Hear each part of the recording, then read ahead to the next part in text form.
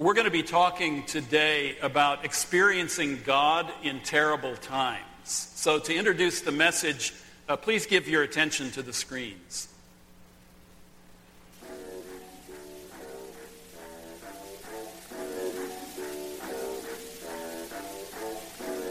You want me to give you a testimony about my life and how good he's been to me. I don't know what to tell you about him. I love him so much with all my heart and my soul. With every bone in my body, I love him so much because he's done so much for me. Every morning, every day of my life,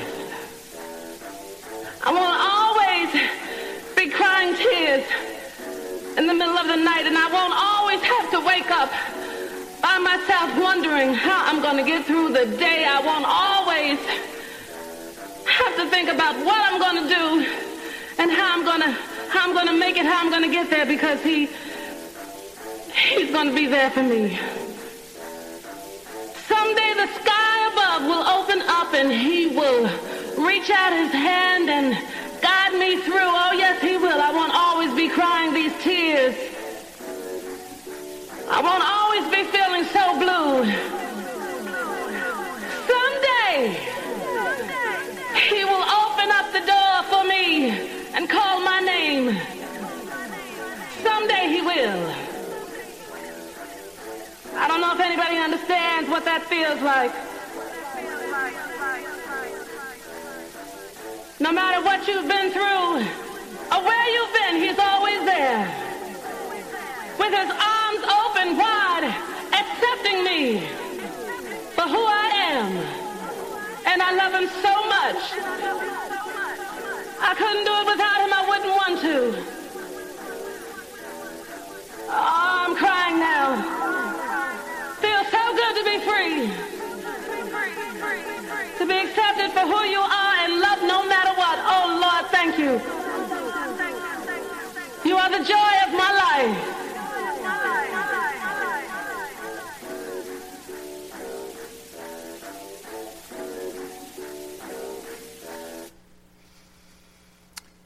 Experiencing God in terrible times. We've all been there. There's hope. That voice in the darkness, that voice that says, someday, someday he will. Our text for today is the first half of Genesis chapter 35. It is a story that has devastating sin on one side and heartbreaking sorrow on the other.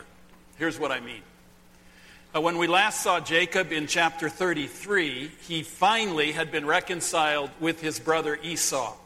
And he was settling down in the land God had promised him. Sounds great.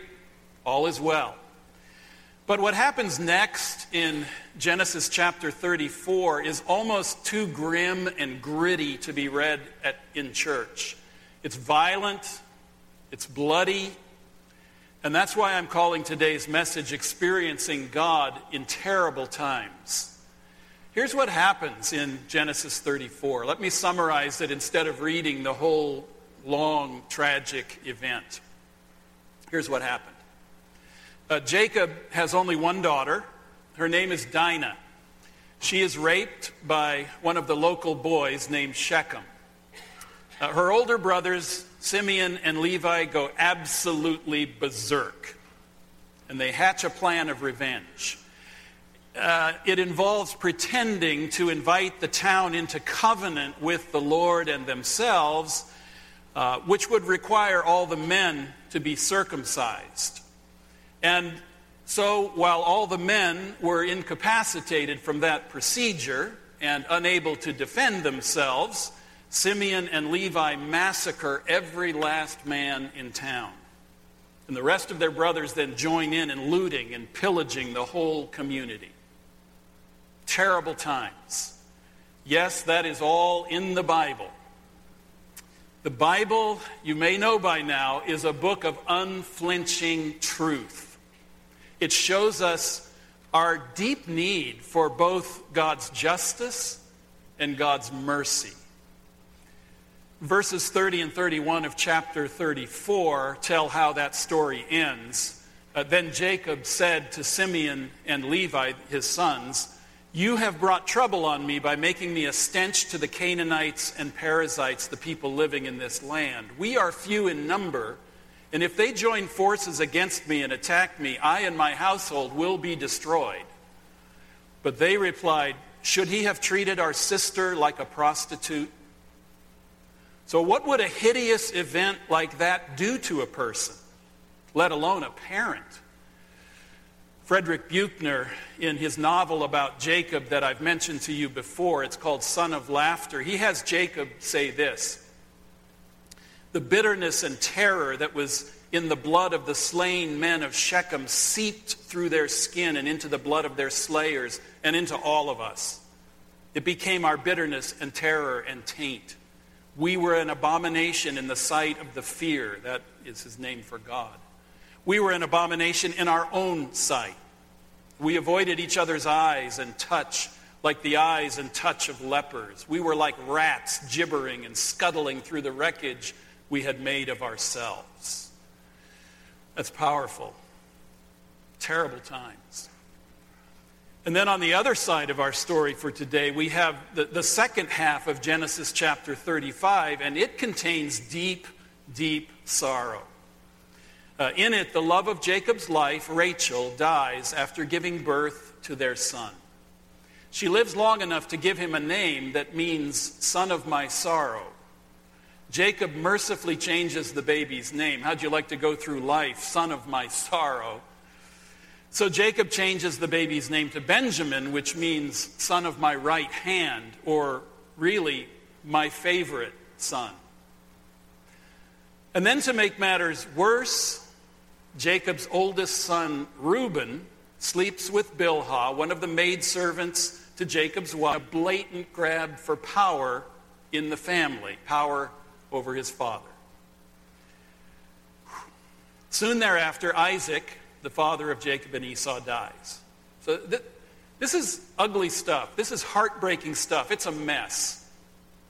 And it is in the middle of all this sin on one side and sorrow on the other that we have today's text in the first half of Genesis 35.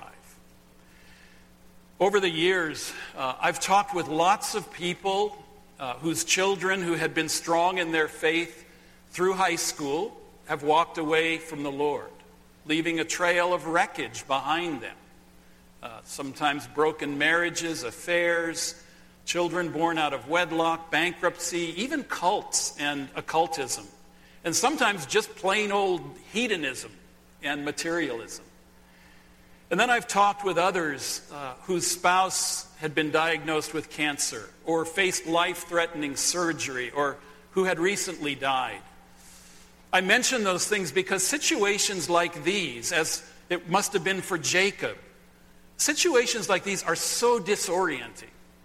I mean, a person doesn't know where to turn, what to do, or even sometimes how to think. So, I wonder, where do you turn in terrible times when you face devastating sin on one side and heartbreaking sorrow on the other? I believe our text for today is very helpful. It tells us where to turn. First of all, when trouble overwhelms us, God reminds us to return to Him. When trouble overwhelms us, God reminds us to return to Him. You know, the night after that Shechem massacre must have been a very long, dark night for Jacob.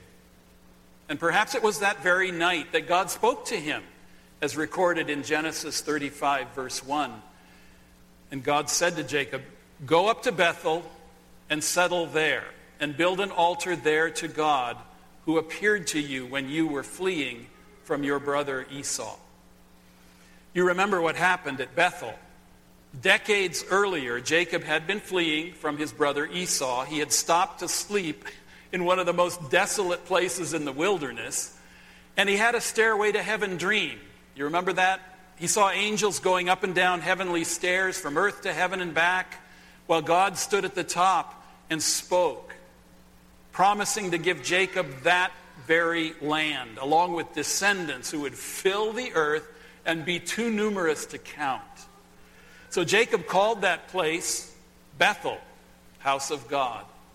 He built an altar there, made a vow to the Lord that he would be his God and that this place would be God's house, and Jacob would give him a tenth of everything God gave him.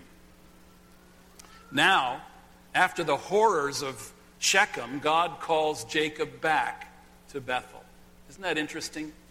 You know, God is like that. He calls you back. Author Joyce Baldwin put it like this: Bethel stood for everything that really mattered. Bethel stood for everything that really mattered. And God called Jacob back to what really mattered in the midst of those terrible times. God called Jacob back to return there. There's a place like that for each of us too, I believe. I think of what C.S. Lewis wrote in The Problem of Pain. God whispers to us in our pleasures, speaks in our conscience, but shouts in our pain. It is his megaphone to rouse a deaf world. Now, Lewis was writing at that point about how God uses pain to try to get the attention of those who are living life without God. But I believe pain also gets the attention of forgetful Christians. And I do think forgetfulness was one of Jacob's problems here. Scholars think that Jacob and his family had lived in Shechem for a long time at this point, maybe 10 years. And it was 2 decades before that that he had made that vow to God at Bethel. And he had never returned. He had never returned to Bethel to fulfill that vow. So when I read between the lines, I see a kind of spiritual carelessness and casualness in Jacob and his family. His children grew up without a sense of God's presence and God's holy presence with them. Now, they knew about their covenant with God and his promises, but idols were being worshipped in the family, and no one seemed to give it a second thought. And so the murderous revenge that was carried out by Jacob's sons, well, that also shows just how out of whack these grown children had become. It was pain that finally got Jacob's attention again. God is only at the center of our lives if we keep him there. Sadly, it's so easy to shuttle him off to the side. You know how it goes. Life is busy. There's this and that needing to be done. It's always one thing after another. Plus, going back to a holy place to have a personal revival. If you think starting a diet is difficult, that's much, much harder to return to a holy place as an unholy person. But when sin and sorrow have shut everything down, have shut down all of life's joy, all of life's delight, closing all the doors of escape, sin on one side, sorrow on the other, God is there. God beckons us back to himself, whispering, I'm here. Come to me. I'm waiting for you. And maybe you know that feeling, experiencing God in terrible times. Next, when we return to God, we are forced to search our souls. When we return to God, we are forced to search our souls. Before Jacob sets out, he puts his spiritual house in order. Look at what Jacob did the morning after he heard from the Lord. Verse 2.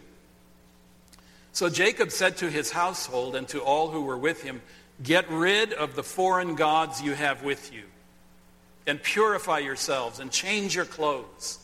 Then come, let us go up to Bethel, where I will build an altar to God, who answered me in the day of my distress, and who has been with me wherever I have gone. So they gave Jacob all the foreign gods they had, and the rings in their ears, and Jacob buried them under the oak at Shechem. Wow. How does something like that translate into our own experiences? Well, think of it like this.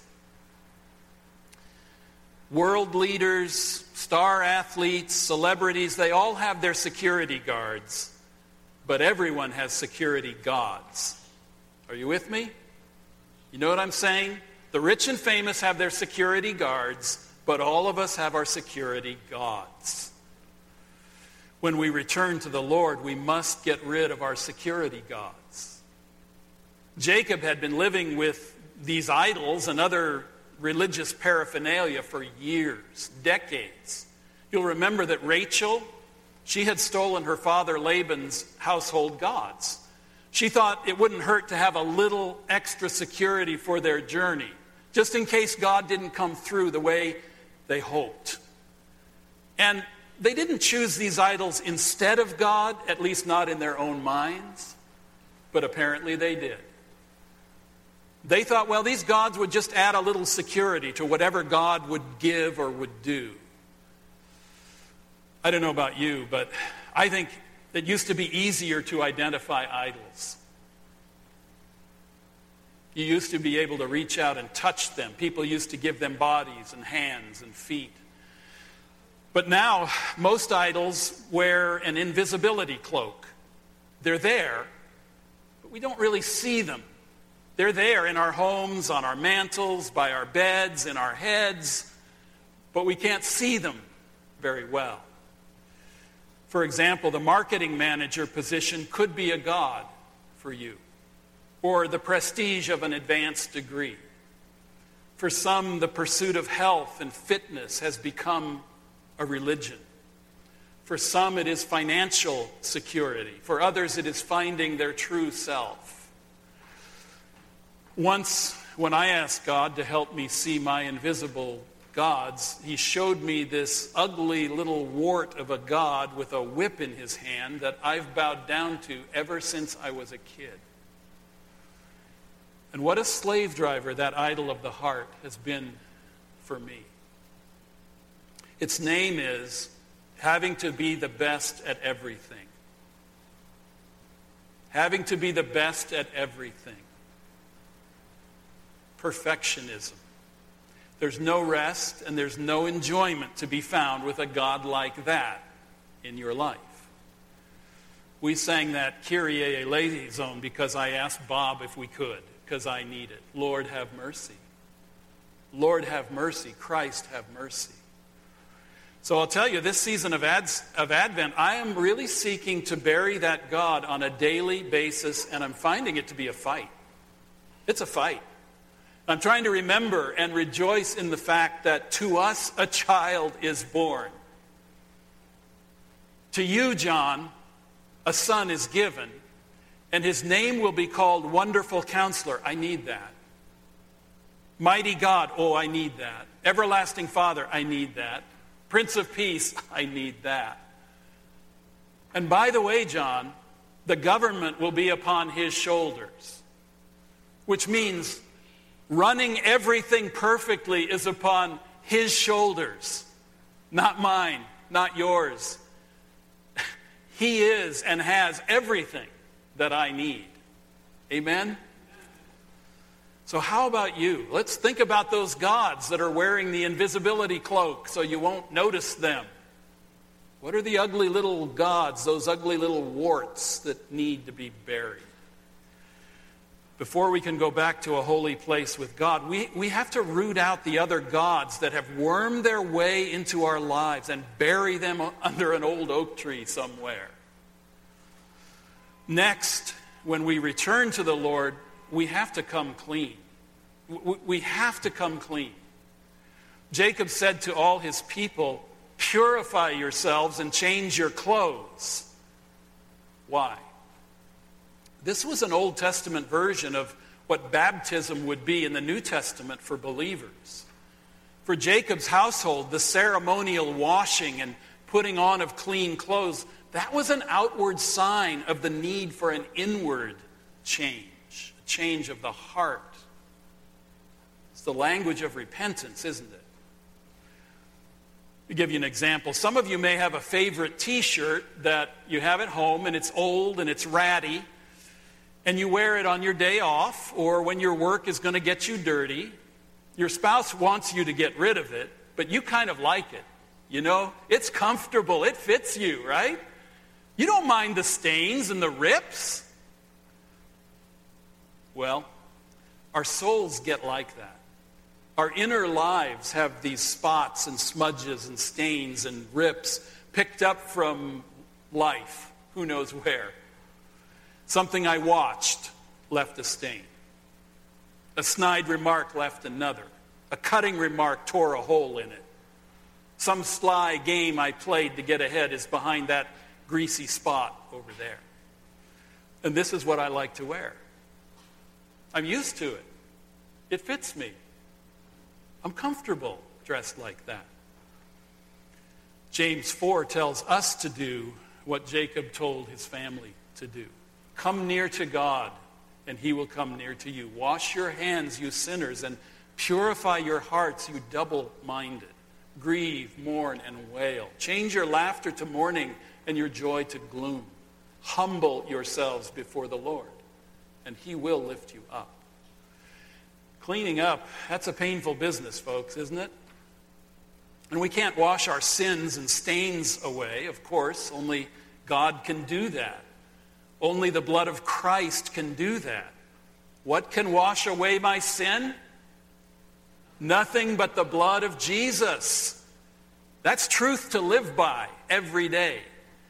So we have to humble ourselves before that truth, before God himself. Deep repentance. It's painful to face the truth about this or that in our lives, this rip, that stain. Deep repentance is not easy. It's not easy to throw away that dirty old t-shirt, that ripped up shirt that we just love to wear. The Apostle Paul wrote in Ephesians 4, he said, you were taught, he's writing to believers, you were taught with regard to your former way of life to put off your old self, which is being corrupted by its deceitful desires, and to be made new in the attitude of your minds, and to put on the new self, created to be like God in true righteousness and holiness.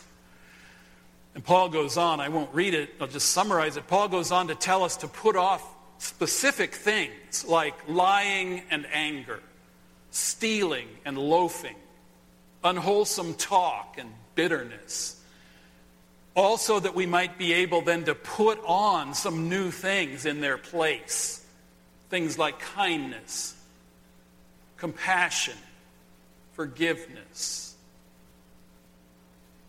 Returning to Jacob, notice what he says in verse 3. Then come, let us go up to Bethel, where I will build an altar to God, who answered me in the day of my distress, and who has been with me wherever I have gone. So Jacob, it's almost like he's looking back over all the ups and downs in his life and realizing that God has been his one constant. When we look back over our lives, I think we'll see the same thing, that God is our one constant. And we cannot help but think, like Jacob, God answered me in the day of my distress. Has God ever done that for you? He has been with me wherever I have gone. Do you know that's true? Have you experienced that? When we search our souls, we will realize how great our debt is to the Lord. He has saved us. He has been with us. He has cared for us. He has been utterly faithful to us.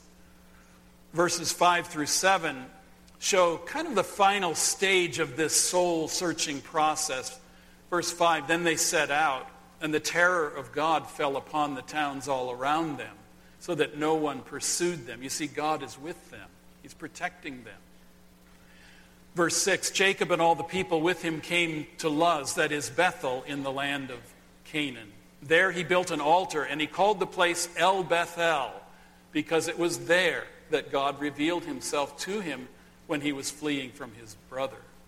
So the final step in our soul searching is to bow before our altar to God.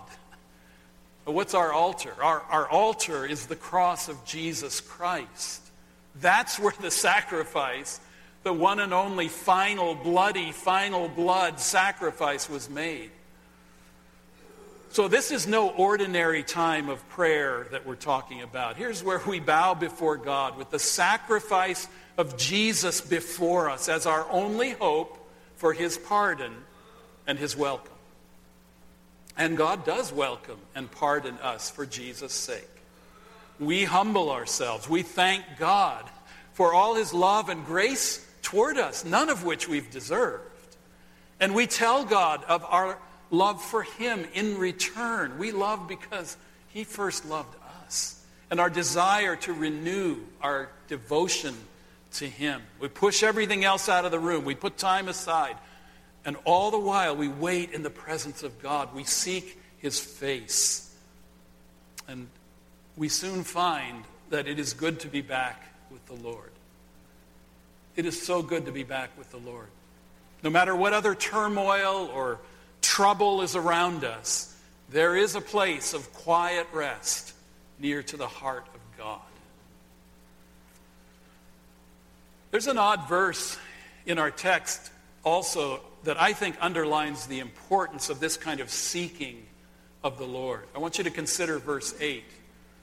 Now Deborah, Rebekah's nurse, died and was buried under the oak below Bethel. So it was named Allon Bakuth, and that means oak of weeping. What in the world is that verse doing here? I mean, why is it there? Here's why I think it's there. Rebekah, you remember, was the mother of Jacob and Esau. And her nurse, Deborah, would have been well over 100 years old at this point. She's only mentioned here in this verse in the Bible. The really strange thing is not that Deborah's death is mentioned, but that Rebekah's is not. Do you remember when Rebekah conspired with Jacob to deceive Isaac for the blessing? Do you remember that? Do you remember what Rebekah said at that point? She said that she would take upon herself any curse that would come from that. I don't know. Maybe that's what happened. In any case, we never hear of Rebekah again. We only hear of her nurse, Deborah. The subtle message to all of us is that Rebekah never made it to Bethel. She never made it to Bethel. She never made it to the house of God. Perhaps because she was faithless. Perhaps because she had willingly invited God's curse into her life, if that's what it took to get what she really wanted. So her nurse made it to Bethel, but she herself did not, and she is forgotten. Remember, and this is sobering, this is so sobering, that not everyone who makes their home among God's people makes it into God's presence. This is very sobering, experiencing God in terrible times. Finally, even in the worst of life's disasters and sorrows, God will bless us. Even in the worst of it, God will bless us. In other words, he's committed. He is so committed to you in Jesus Christ. So committed. Jacob has done all he can to return to God and keep his vow. Verses 9 through 13 tell us what God does in light of Jacob's actions. Verse 9. After Jacob returned from Paddan Aram, God appeared to him again and blessed him. God said to him, "Your name is Jacob, but you will no longer be called Jacob. Your name will be Israel." So he named him Israel. And God said to him, "I am God Almighty. Be fruitful and increase in number. A nation and a community of nations will come from you, and kings will come from your body. The land I gave to Abraham and Isaac I also give to you, and I will give this land to your descendants after you." Then God went up from him at the place where he had talked with him. Those are wonderful words. God appeared to him again and blessed him. Think of that. Think of that for a moment. With all this blood and sorrow surrounding Jacob, God blessed him again, right there in the midst of the worst of it. And I think we can look at these verses from two angles. First, through Jesus, we experience what God promised to Jacob. Through Jesus. See, here God reiterates the change of Jacob's name to Israel. This is our heritage too. By our faith in Israel's Messiah, this is our people too. Verse 11 is the language of a new creation. God says to Jacob, did you catch it? He says what he first said to Adam and Eve in the garden, "Be fruitful and increase in number." So this is a This is a fresh start. This is a recreation. And I believe God saw you and he saw me in his mind's eye when he said this to Jacob. Verse 11 also says, kings will come from your body. Now, it would be some 800 years before Israel would have any kings, but they would be Jacob's descendants.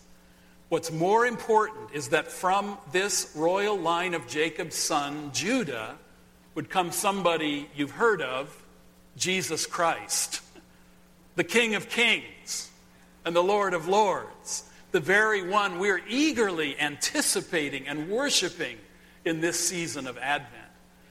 I mean, it was wonderful for Jacob to be the father of God's anointed kings, but I think it is far more wonderful to be the subject of that great King, Jesus Christ, the Messiah who has come and the Messiah who is coming again. Amen?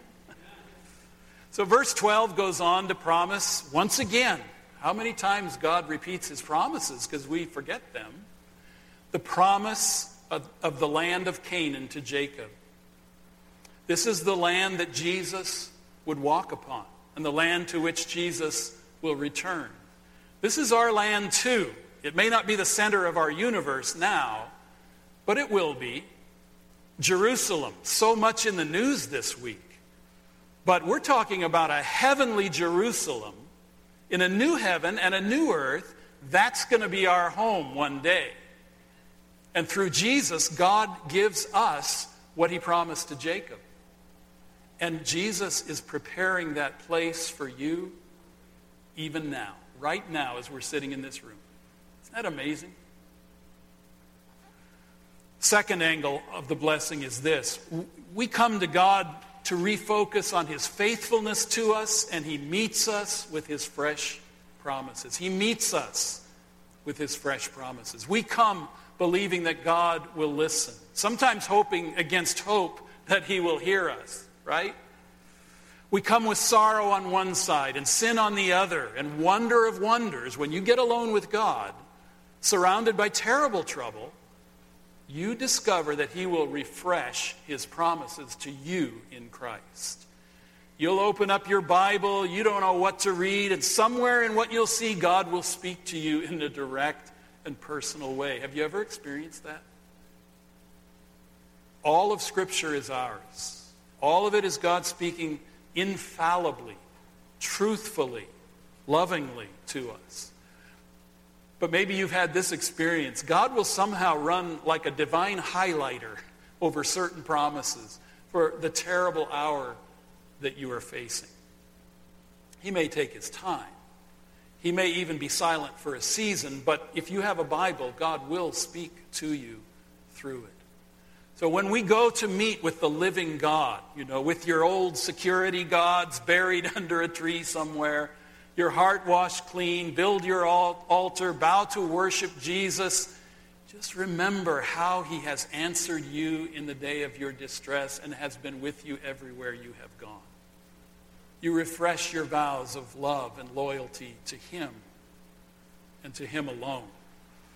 But do not leave till you have heard him speak to your heart, until he has blessed you. Because what will make that a landmark in your life is not that you went to meet with God, but that he came to meet with you. Amen? Amen. We'll ask the worship team to come up and spend some time in prayer. It's always good to take a breath and really seek God. Lord, what are you saying into my life? Where does this touch right where I am? So let's spend some time in prayer. I'll ask the prayer team if you'll please come down to the front. And if you would like to pray with someone, come on down. Pray. You can pray about anything. Doesn't matter what it is. Let's seek the Lord.